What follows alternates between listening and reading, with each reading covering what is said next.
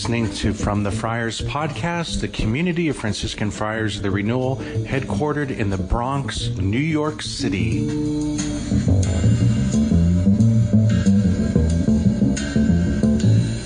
"6 days before Passover, Jesus came to Bethany, where Lazarus was, whom Jesus had raised from the dead.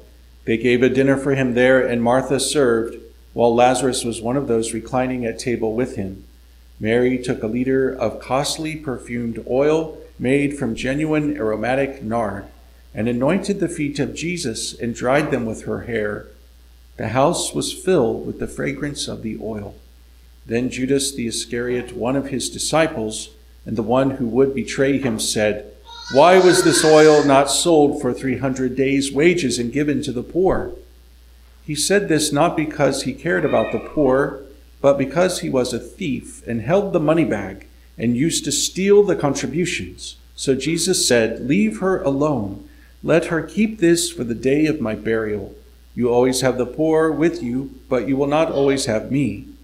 The large crowd of the Jews found out that he was there and came not only because of him, but also to see Lazarus, whom he had raised from the dead.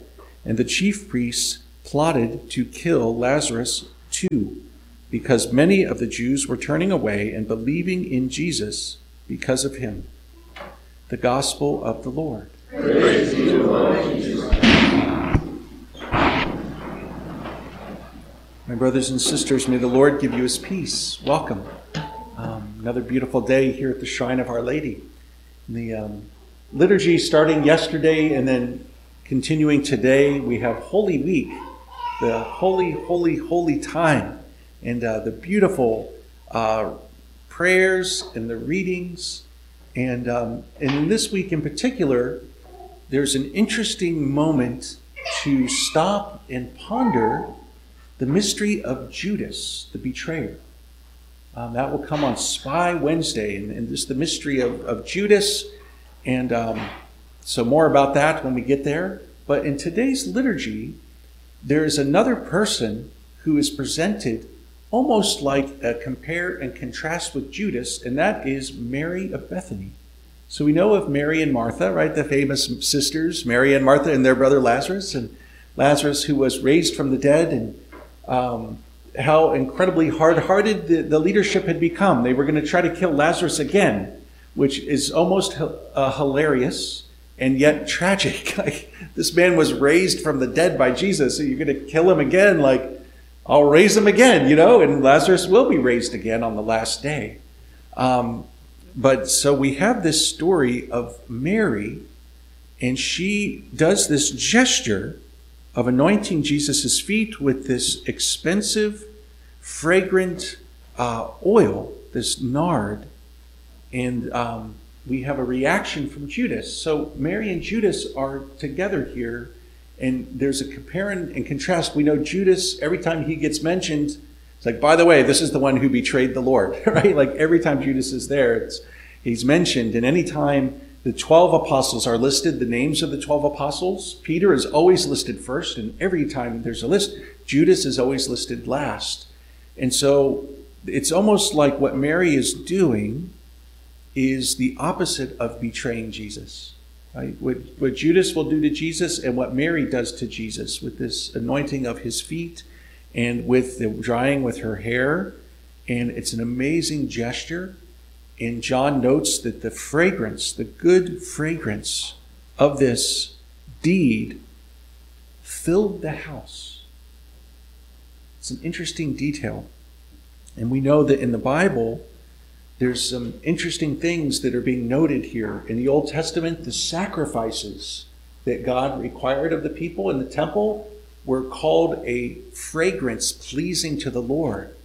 And so she's preparing Jesus who will offer himself on the cross, the most fragrant and pleasing sacrifice to the Lord.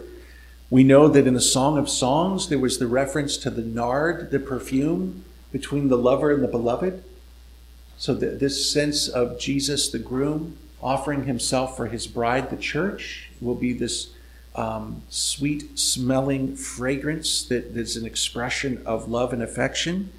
And we know that the anointing of oil was done on the corpse to prepare it for burial. And Jesus makes note of that. Let her keep this for the day of my burial. And whereas so many other people would be saying to Jesus, don't let this happen. And if you're really the Christ, come down off the cross. Mary, because she's a contemplative, right? We learned earlier that Mary would sit at the feet of Jesus, and like a contemplative soul, she would just take in his sacred teaching. So Mary already understands, whereas so many others did not, that he is going to offer himself on the cross and die. And she, in her contemplative heart, she's already in union with Jesus. She's already aware, and she is contributing. She's preparing for that. This is a very feminine and beautiful gesture. Really something. And there was a note here, which I think is really worth thinking about, that she dries his feet with her hair. And what that means is that she also will now smell like Jesus smells. Right? So when he's dying on the cross, he had a fragrant smell as he gets crucified shortly after this event.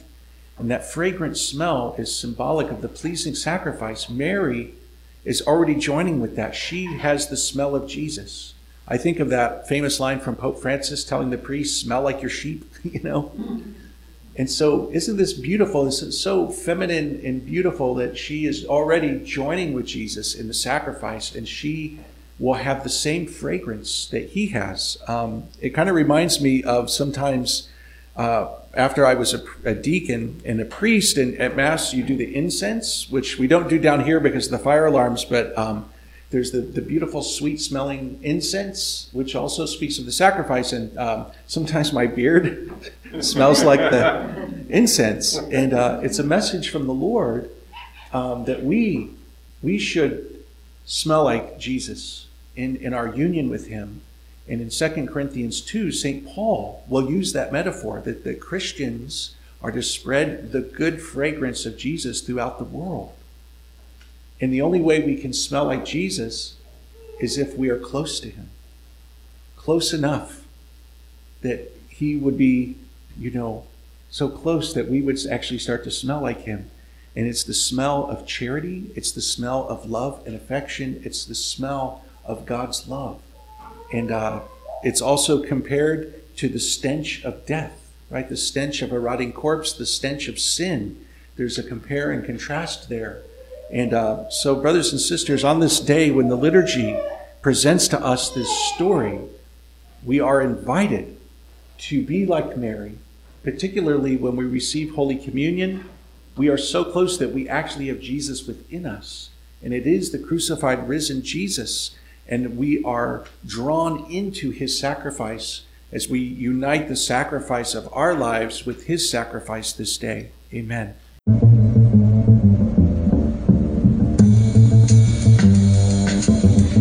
You've been listening to From the Friars podcast, the community of Franciscan Friars of the Renewal. Please visit us at franciscanfriars.com or on social media, CFR_Franciscans.